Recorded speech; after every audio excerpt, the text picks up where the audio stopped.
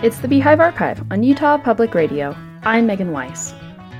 Conflict between Brigham Young and U.S. Army Colonel Patrick Connor personified the tension between mining versus agriculture as suitable ways of life in Utah Territory. But the reality was not quite as stark as either man made it out to be. Find out more after this. I'm Jody Graham, Director of Utah Humanities. Beehive Archive is brought to you on Utah Public Radio by Utah Humanities with the generous support of the Lawrence T. and Janet T. D. Foundation. We are proud to partner with community organizations to tell Utah stories and hope you will tune in each week for the Beehive Archive. Welcome to the Beehive Archive, a 2-minute look at some of the most pivotal and peculiar events in Utah's history. Mormon leader Brigham Young was very clear about his disdain for speculative mining. He repeatedly sermonized against the search for gold and silver in the mountains near Salt Lake City, proclaiming, quote, "Instead of hunting gold, we ought to pray the Lord to hide it up," unquote. For Young, the quest for precious metals was a dangerous temptation, destined to divert the would-be prospector from more practical and necessary work, namely farming.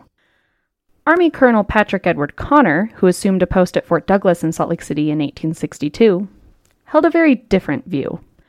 Through the 1860s, he tried to develop silver and copper mining in the Tooele area. According to Connor, Young was trying to thwart these efforts in order to maintain control over the territory.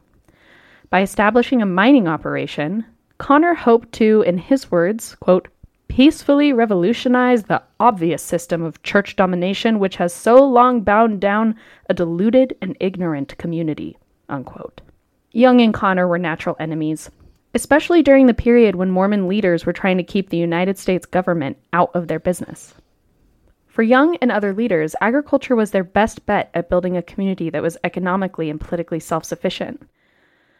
Mining for silver would invite the outside world, with its unstable economy and unsavory mining camp culture.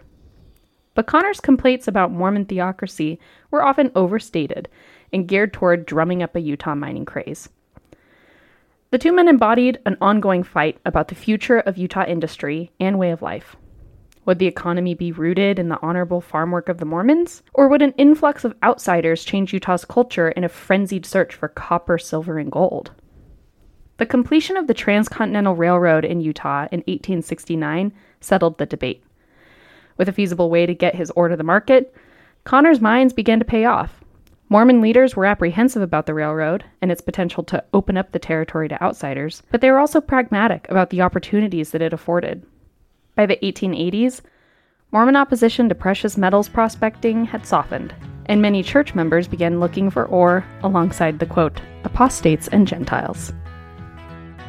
Find sources and past episodes of the Beehive Archive at utahhumanities.org. For the Beehive Archive, a production of Utah Humanities, I'm Megan Weiss.